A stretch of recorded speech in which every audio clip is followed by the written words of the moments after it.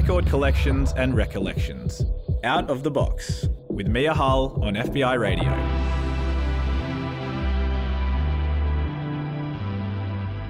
Hey, Mia Hull here on FBI Radio 94.5, streaming online or on the podcast This Is Out of the Box. Every Thursday from 12 to 1, I sit down with one person and their record collection and pore over the songs and stories that have shaped the person they are. I'm coming to you from Redfern on land belonging to the Gadigal people of the Eora Nation, and my guest is joining me remotely from Nyamba country today. The story we're about to tell was written and takes place on Nyamba land, so I'd also like to acknowledge the language groups that call that place home: Budjiti, Gurnu Barkindji, Mullawari and Nyamba. We pay our respects to elders past, present and emerging, and extend that respect to any First Nations person listening right now. Sovereignty was never ceded. This always was and always will be Aboriginal land. The other day, one of my friends asked me what my parents' lives were like before I was born, and my answer was a bit of a patchwork of the stories I've been told throughout my life, but it didn't really paint a fulsome picture, and that's something I want to change. So today I'm sitting down with my dad, Andrew Hull, and no, it's not because I couldn't find a guest to have on the show this week. He is a writer, an artist, a poet, a self-proclaimed Renaissance man, and now, I guess, a podcast and documentary guy as well. We'll get into that later in the show, but yeah, my dad is a Barkindji man, he's a lover of Bob Dylan, and I think he's a master storyteller. So we're going to walk through the story of Andrew Hull's life and stop to listen to the songs that have soundtracked the big moments. Dad, thank you so much for joining me on Out of the Box today. Hello, Mia. It's a great pleasure to be invited. This is very surreal.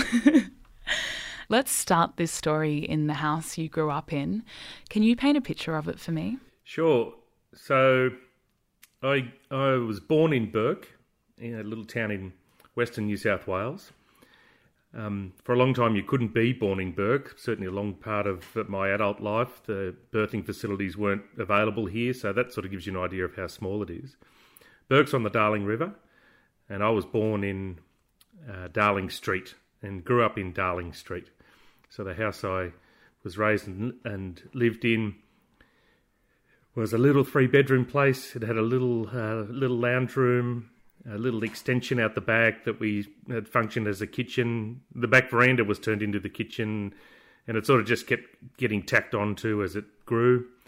There was my sister in the household, as well as my parents, of course, plus a sort of stream of neighbours and relatives and other visitors that used to sort of wander through the place. My old man had a bit of a penchant for picking up stray dogs, so it'd be nothing to wake up on a Saturday morning and there'd be a couple of strangers in the house and Dad's cooking breakfast for them. And the house itself was just a standard sort of fibro, half fibro house. In Bourke, there's at least half a dozen identical houses, so they were probably a business type house at some point where they built a bunch of identical houses for employee housing. And I was born in 1970, so it had shagpile carpet and wild wallpaper, and no two rooms were alike. And it didn't have a telephone in it.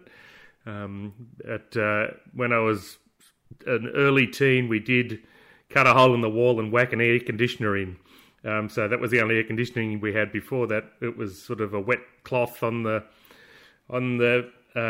forehead at night time, and sometimes we would sleep outside just to be cool, because Bourke, as you know, is a hot place to live in the summer. So that was my house. And that colourful wallpaper and no two rooms looking the same is your mum's creative inflection. Tell me about your mum. Yeah, so my mum's a creative at heart. So the best way to describe her now is she's in her 80s. She lives in a straw bale house that's sort of, hand rendered on the outside, fully solar, fully off the grid, self-composting toilet, fully off the grid. And just a couple of years ago, she was like, "Have you heard of this band, a-ha?" And I was like, "Yes, Mum, a-ha were a cheesy band in the 80s. She's like, "Oh, I think they're fantastic. In fact, I'm going to go and see them in a festival in Iceland." And so she did, and that's a pretty good way to sort of paint a picture of my mum. But of course, back when I was born, she was much younger, still just as creative and still just as interesting. I don't think Burke ever probably quite understood my mum, and she probably never really settled into Burke as well as other people do or attempt to do. Did your dad settle into Burke okay? Well, Dad's a Burke boy, and he fitted into Burke perfectly. Burke was, and to some extent still is, a blokey town. It's a hard drinking town. It's a pretty tough place to live. You know, it's very much a frontier settlement, and there's not a lot of the finer things in life. As a matter of course, there's no theatre or fine art galleries or expensive cafes or things like that. But you have had art exhibitions in Burke, which we'll come back to later in the show. When did you first leave Burke? I left Burke to go to boarding school at the age of 12. I went to boarding school in Forbes. It was actually a boarding hostel, so my education was at the public through the public system in Forbes, but there was a boarding hostel associated with the Anglican Church. And lots of bush kids went there, lots of sort of bush kids, show kids. So I grew up with showies in my teenage years. That was really sort of colourful and exciting. A lot of bush kids from out this way were there. Yeah, and then I never really sort of got to come back fully. It's difficult to explain. People who come from small towns might understand it, but I just knew that when I got back and I was fanging to go and see my mates, I went running around there on the BMX, like, let's go do something. That was like, I was out of the conversations. I wasn't, I'd left them, and I wasn't. We were still all friendly, and even though, so my family's got great grandparents in the cemetery. It's the mentality of how you approach the town was different. Dad, what's the first song you'd like to play on the show today? So I want to play a song from the first album I ever bought, and this is because the first album I ever bought also coincides with that trip to Forbes and that breakaway and that new Burke experience, even though whether I realised it or not. The song's called The Swing. The album was called The Swing. It was by a band called In Excess. And I'd like to play In Excess, The Swing.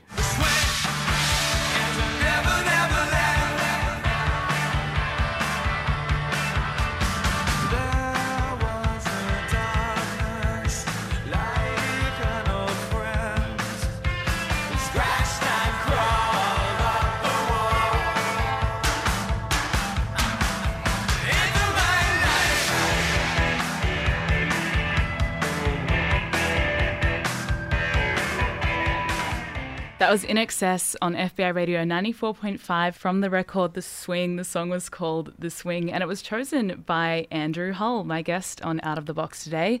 My name's Mia Hull, and the reason my guest and I share a last name is because he is my dad.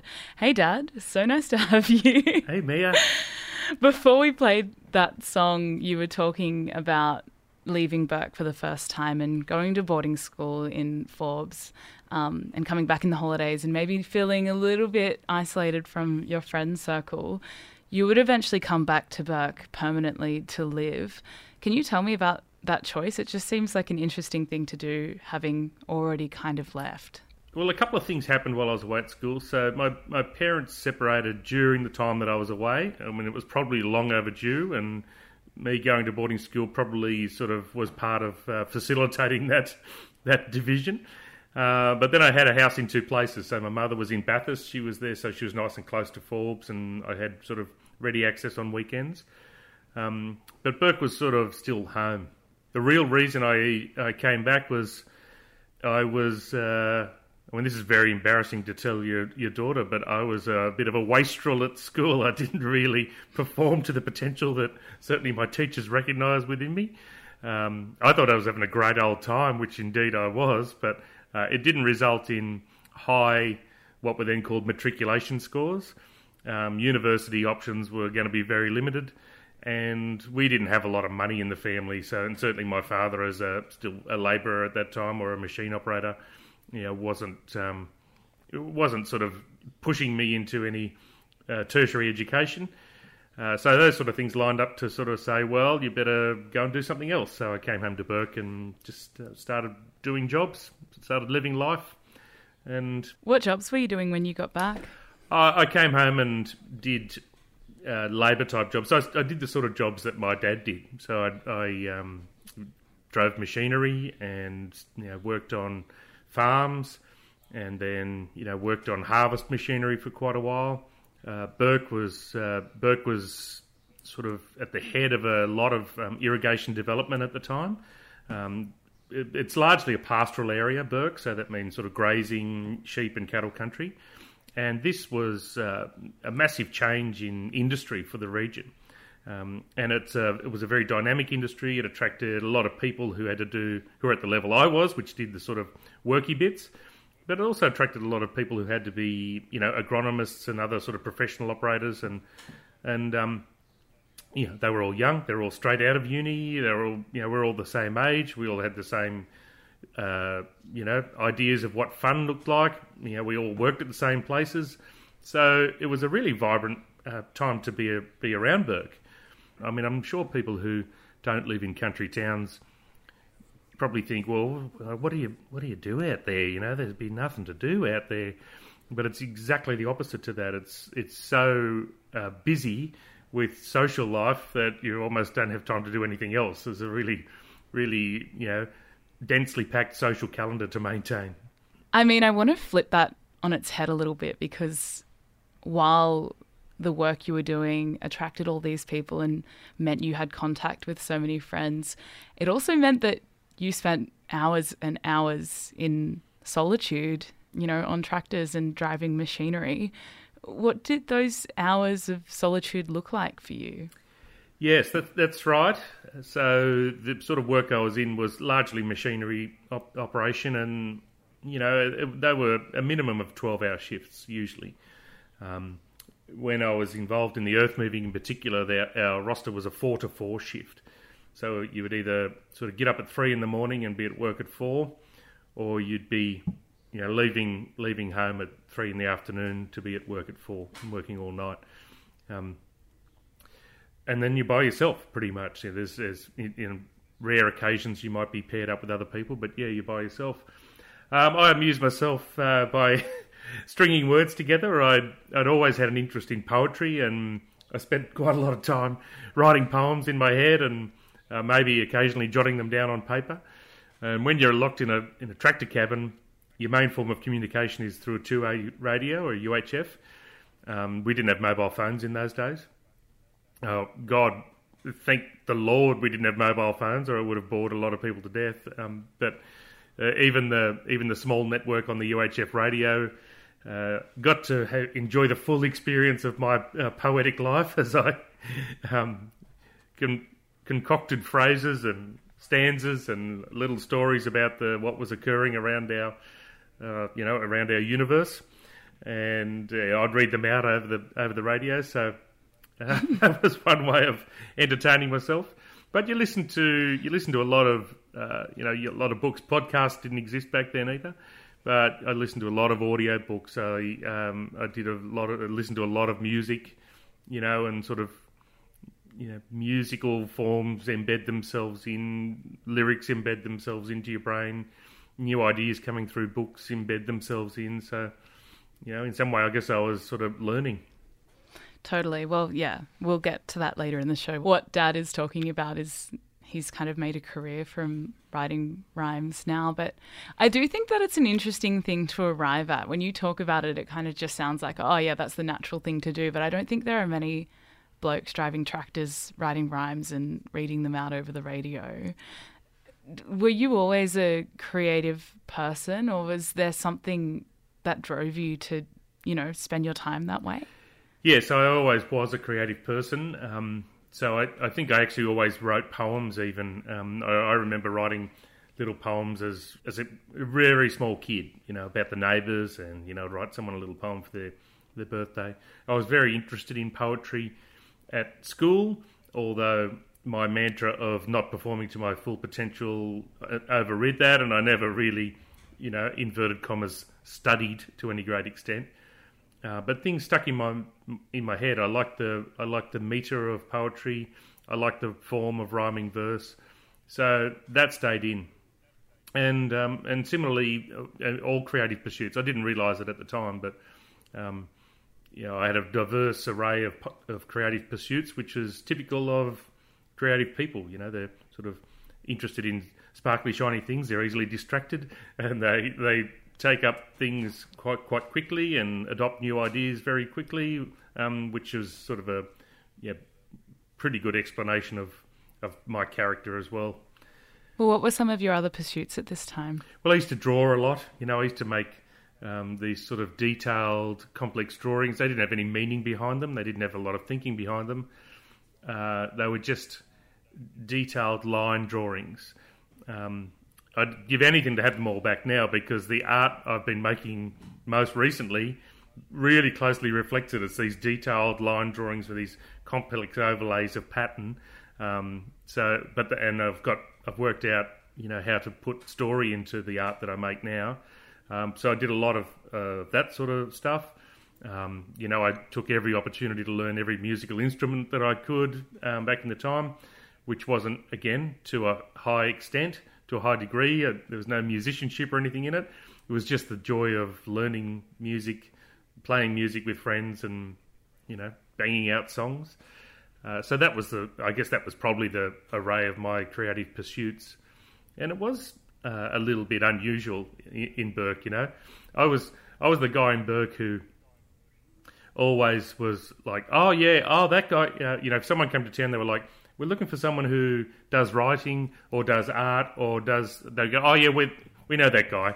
There's a guy in Bourke who does that. So that's how small the town it was. Like, I was the guy in Bourke who did that sort of stuff. Yeah, it's interesting you say that, because I have artists on the show often, and I think that for them the story comes first, or the meaning comes first, and then the skills and the craft kind of follow that as a way of telling that story. But it sounds like, by way of being in such a small town and having an interest in those things, all these doors open up where you can just practice that craft, even though you're not 100% sure why you're practicing that craft or telling those stories. Absolutely. You're right. The story came second. The analogy would be something like, really spending a lot of time learning to ride a bike without having anywhere to go on it, and not knowing why I wanted to go somewhere, or if I ever would want to go somewhere. But I really like riding the bike. Well, in a couple of minutes' time, we will talk about where that bike would go. We've been talking about your life in Bourke and the skills that you developed in Bourke, and eventually how those things are going to marry. But first, let's play a song. What have you picked next? So the next song I've got it was a real big game changer in my life. So I want to play Not in Season by a friend of mine and a wonderful musician, Tonchi McIntosh. That's the risk you take as lovers know. I won't unpack my combs and cutters. I'll turn these wheels to the cutter bar. But I'm not going back to Brie again. Not in season, not in spring, where the flowers bring your name to me. You're listening to FBI Radio 94.5 DAB, or if you're streaming via the podcast or on our website, fbiradio.com. That song was by Tonchi McIntosh. It was called Not in Season, and the chooser was Andrew Hull, my dad, and guest on Out of the Box today. Dad is a writer, a poet, a musician, and an artist. And before we played that song, we were talking about honing all of those skills, but maybe not having too much reason for honing them, or, infusing too much meaning into the things you were making. I feel like the song that you just played by Tonchi maybe marks a bit of a turning point in that, or a moment that the art you made started to mean something more. Am I right in saying that? Can you maybe explain that in a different way? Probably not, but I'll give it a go. So the reason I wanted to play that song, it was a really transformative one. Tonchi was a mate of mine when I was quite young, like in primary school, right up to high school, really. We were inseparable. We were just sort of like, best little mates. He lived on a farm. Otherwise, we'd have just hung around all together in town. And then I went away to school, and he wasn't available as often. I'd see him a little bit. So we sort of stayed roughly in touch, but he wasn't connected to me. He did go away to university, so there was sort of these different sort of life paths going on. And I was getting involved. There was different little poetry things that were going on around Bourke. They'd have a little poets' night, and so I'd go to those. And one of those, Tonchi turned up one night, and he starts playing these songs. He pulls out a guitar and he starts playing that song. And he's like, "Oh, well, what's that song?" And he said, "Oh, it's I made an album. Here's my album." And I'm like, "What do you mean you made an album?" And the album was full of this beautiful, beautiful, excellent music, and most of it related to this part of the world. There were stories about the places I knew, about the people I knew, and I was aghast, really. I just felt like, oh my Lord, like that just blew the game wide open. You can operate to a whole different level. He basically blew the ceiling open on the whole writing thing for me. And it was I was in awe, and I just wanted to, I basically just latched onto Tonchi there for a few years. Like, let's do some work. I do writing, I do music, I can do these things. I want to, So we worked together for a few years then, a number of little projects, and it was good to sort of have someone that I respected so greatly also respect the work that I was doing. Like, he loved the lyrics I could write, and it was like, he was in awe of my ability to sort of find stories and put them together, and then we could really churn out some great stuff together. So that's what we did. Round about the same time, I went on there was an event called the Poets Trek, which was a journey out through the back of Bourke, right up to Hungerford and around through the little villages. The purpose was to look at places where poets like Will Ogilvie, Henry Lawson, Breaker Morant had worked, written poems about, identified, features in their writing. And I didn't really know those poets. I didn't really have a connection with Henry Lawson or Australian poetry at all. I like Robert Frost and Keats and Yeats and these sort of things, the sort of stuff that you learn at school. Those were my touchstones. But when I got to read, this Australian poetry that was written in this place that was my backyard, that I'd always called home, and it was good, and it was sensitive, and it was observational, I always thought of the bush poetry scene, and I mean, to the greater extent it still is, true, fair dinkum, rinky dink, cork swinging off your hat, how you going, mate, don't we love a damper sort of thing. But this Lawson poetry was nothing like that. This was really, it's beautiful, sensitive, observational writing. And it belonged where I belong. So, those things sort of came like a 1-2 punch to me. Firstly, that it had been legitimised, the opportunity to sort of set my sights way higher, by a couple of great writers, and that I could, function at that level myself. So it really blew the game wide open. I'm interested too in gaining this kind of direction, that direction remained grounded in Bourke, because at the top of the show you talked about how sometimes it can be a pretty rough place to live. Why did you want to stay in that place and cultivate those stories? Great question. I'll tell you something I realised I don't know if it's a young age, but I consciously remember saying this to myself. And it was, don't regret the decisions you make at any point in your life, in your future life. Don't look back and go, well, geez, I wish I hadn't done that, hadn't been that. The person you are, at whatever point you are in your life, is making those decisions with all the information they have, and they're doing their best. Or they have motivations beyond what you understand. And you will see clearly with hindsight in the future. And, with my hindsight, maybe I probably wouldn't have stayed in Bourke so long. But also, the world kept coming to me, The higher and the greater that my networks got, the better I got at my skills, the more serious I got about that work, the more I got sought out for it. The more I was that, we know the guy we can go to in Bourke, we'll go to that guy. And I always sort of had this philosophy that, well, if you can do wonderful things in New York, or if you can do wonderful things in Paris, or if you can do wonderful things in Budapest, you could also do wonderful things in Bourke. It's just geography. So that was the story I told myself. I do believe it still, but I'm glad I told myself I wouldn't regret my previous self's decisions, because I don't. I say that to myself as well, but it's usually in the context of tattoos. and I'm like, you shouldn't regret something that a younger version of yourself once wanted. In a couple of minutes' time, I want to talk about another aspect of your life that maybe further enriched your understanding of the country that you call home. But first, we'll play a song. What's the next one you've picked? The next song is called The Poet Game. It's by an artist called Greg Brown, who's a Midwest American artist. I came across in this sort of, musical awakening with the sort of folkies, I suppose. Wonderful singer-songwriter who has a deep, rich baritone voice.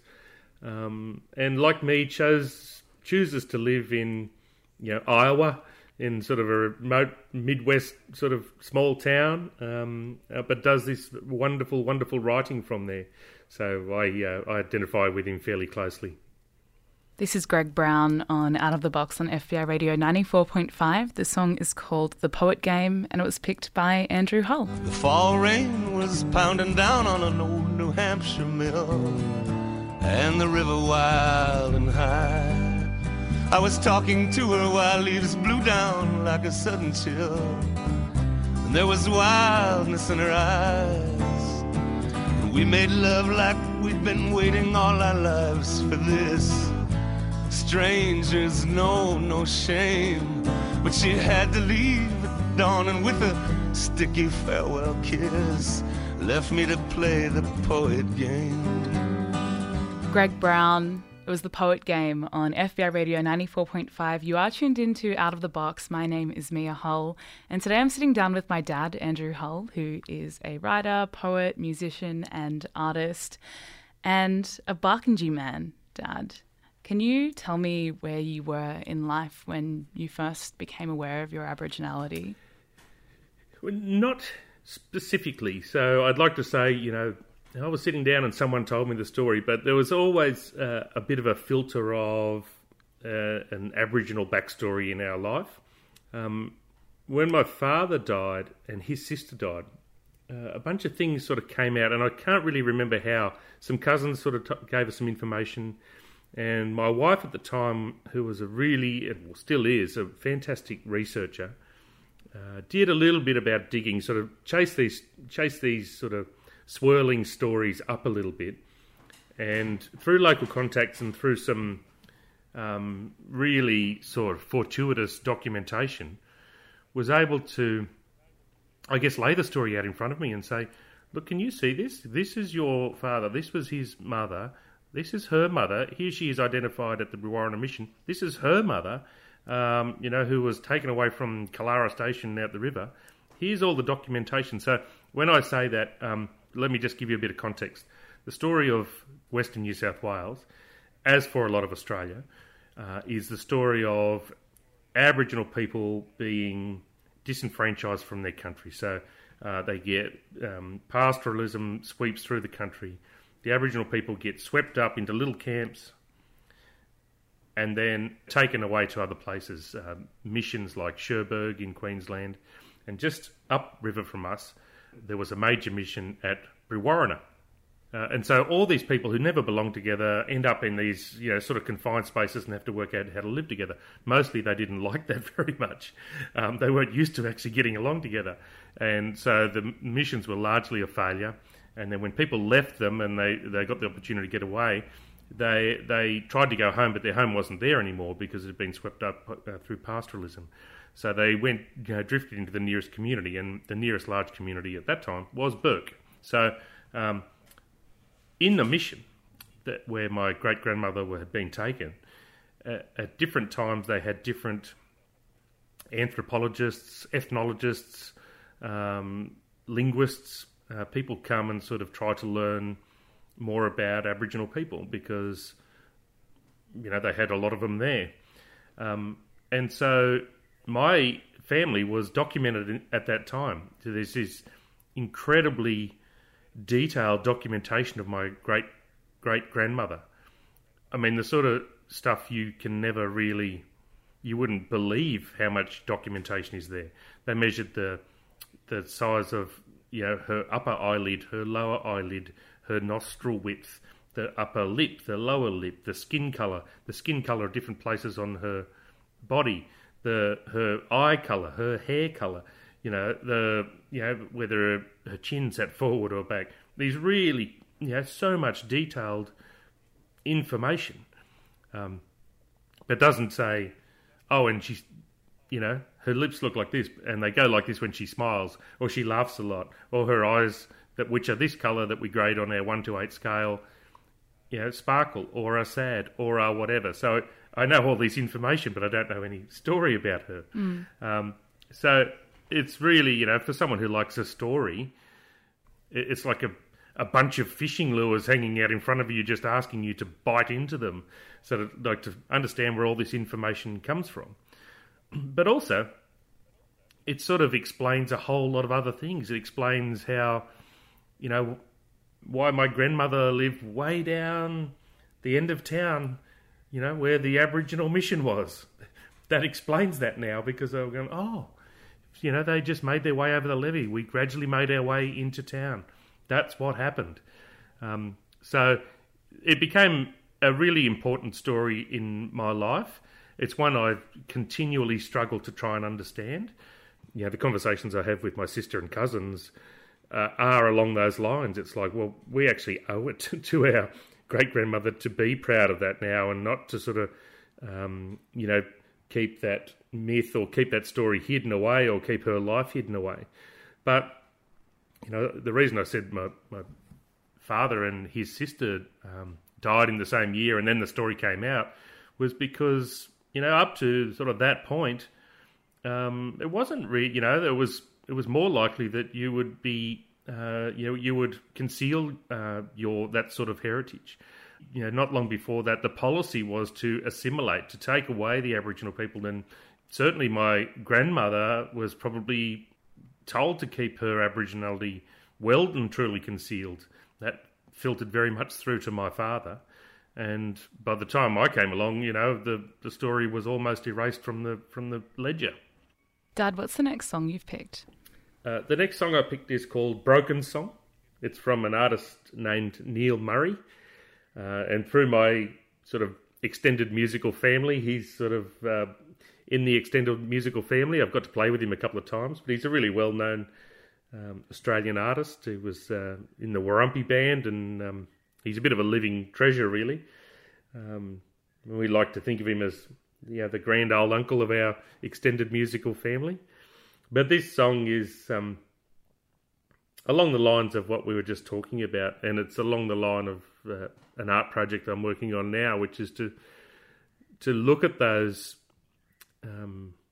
disconnections, those broken things, those fracture points in our lives, in our stories, in our cultural frameworks, and not hide them, but, almost like the Japanese art form of kintsugi, paint them with gold and show them up and make them more beautiful and own them, and, move forward in life, sort of embracing the broken bits. You're listening to Out of the Box on FBI Radio 94.5. I'm Mia Hull. I'm sitting down with my dad, Andrew Hull, and he's chosen this song. It's by Neil Murray. It's called Broken Song. Now the song line is broken. People are choking. We're losing our direction. Culture is eroding. I wish I could remember what my father tried to show me. Pick up undone. Jesus, can you mend this broken song? Broken Song. It was Neil Murray on FBI Radio 94.5. My name is Mia Hull. I'm sitting down with Andrew Hull on Out of the Box today, the chooser of that song. And throughout the show today, Dad, we've been talking about your life as a creative and the way that your relationship with your creativity has shifted over time. You kind of quit your day job this year to become a full-time creative. Can you tell me about that? Yes, of course. I was always quite proud that I had a day job. A lot of my friends are full-time creatives, and I've seen what a struggle that has been in their life. It's gradually sort of grown that my creative life has been occupying more and more of my time, and it was explained to me last year or the year before as my side hustle was overtaking my life. And it got to where, you know, the work I was doing was becoming, I needed to pay more attention to it. And my creative life was also calling for more attention. So both of them were really competing. And there was I guess a catalyst that came up at my work that, you know, if I didn't have this catalyst, I probably may not have changed, because I didn't mind the work I did. It sort of made me feel okay. But this catalyst was something that was quite horrible, that I didn't really like at all. And it really put me into a bit of a crisis point. And then, you know, at that point you sort of got to go back and step outside and have a look back at your life a little bit, and you realise that, you know, all your beautiful kids are off living their lives by themselves. They're all educated. They've all got their own work. Not responsible for them, you know, to the greater extent. All my mortgages are paid. My car loans are paid. I'm not really carrying a lot of debt. My creative life is really quite blossoming. Why aren't I doing it? What's stopping me from going out and living in that world? And it was quite confronting because, you know, to actually do it, I always thought I would do it. But over the last few years, I'd probably stopped asking myself that question. I'd probably stopped saying, oh, yeah, you know, one more year, or, yeah, in you know, giving myself a sort of landing point to go, yeah, go and do that. I'd really had stopped probably thinking about it. So when this catalyst arrived and it made me think about it, firstly, the decision was quite easy to make, but also I was quite terrified that I'd stopped asking myself the question, you know, that I probably may never have done it. So, yeah, it meant sort of dropping a bunch of the reins that I was holding and picking up new reins, plaiting them myself in some cases, and really just, you know, pulling focus on the sort of work or the sort of activity that most properly informed my life. When people would ask me what I do, I wouldn't say, well, I'm a, you know, operations manager for a such and such. I would always say I'm an artist or I'm a poet, and if anyone introduced me as anything, they wouldn't say, well, he's a great project manager. That's what I want you to meet him as. I'd always be introduced as a artist or a poet or a writer or, you know, whatever. So, you know, it was really just about time I got on and did it. And what does that look like for you now? Creative is such a broad term. What are you actually doing? Yeah, so changing gears like that does take a little time to change gears. So you stop just steering the boat that you're travelling on, and you need to sort of think about the engine as well, and keeping the fuel up to the engine and keeping it stoked, keeping the wheels running and navigating it as well. So just coming to terms with that sort of different energy, different pace has sort of taken me a little while. The work that and in that coming to terms, you feel like you should be more gainfully occupied all the time. You feel like you should be working 8 hours a day. So I'm about at the point where I need to turn those 8 hours a day into certainly some painting and things like, and visual art. But I've had a number of sort of creative projects that needed to be brought to a conclusion. major narrative projects. Like I've been working on a sculpture project in Bourke for the last 6 years that sort of needs to be concluded. I'm working on a regional futures project with a bunch of other New South Wales artists. That's all about narrative again. It's sort of really trying to hone into that broken backstory type idea. And I'm doing a lot of writing that I hadn't done before. I'm spending a lot of time with my cameras that I hadn't done before. I still spend a lot of time working for government departments, helping with their narratives, helping people in Western New South Wales take control of their narrative, not letting it take control of them. And typically that's in, short film, photography, writings, the sort of things that can easily be used as vehicles to communicate. And I'm really enjoying it. There's a lot of work to do. I certainly haven't been short of work, but it doesn't, I'm in that situation now where it doesn't feel like you're doing work because you enjoy it so much. Well, I'll be following what you do in the future very closely, Dad. Thank you so much for joining me on Out of the Box today. My pleasure, Mia. Thank you. It's a real honour to be on your show. I listen to it all the time, of course. I love your interview style. And now I get to enjoy it, for a whole hour myself, one-on-one. So thank you. What song would you like to end on? I'd be very remiss if I didn't play a Bob Dylan song. I was wondering why you hadn't played Bob Dylan yet. I was a bit confused. I've been saving this one up. This is one from his most recent album. So Bob Dylan's an old man and he just seems to improve with age, as I hope to do.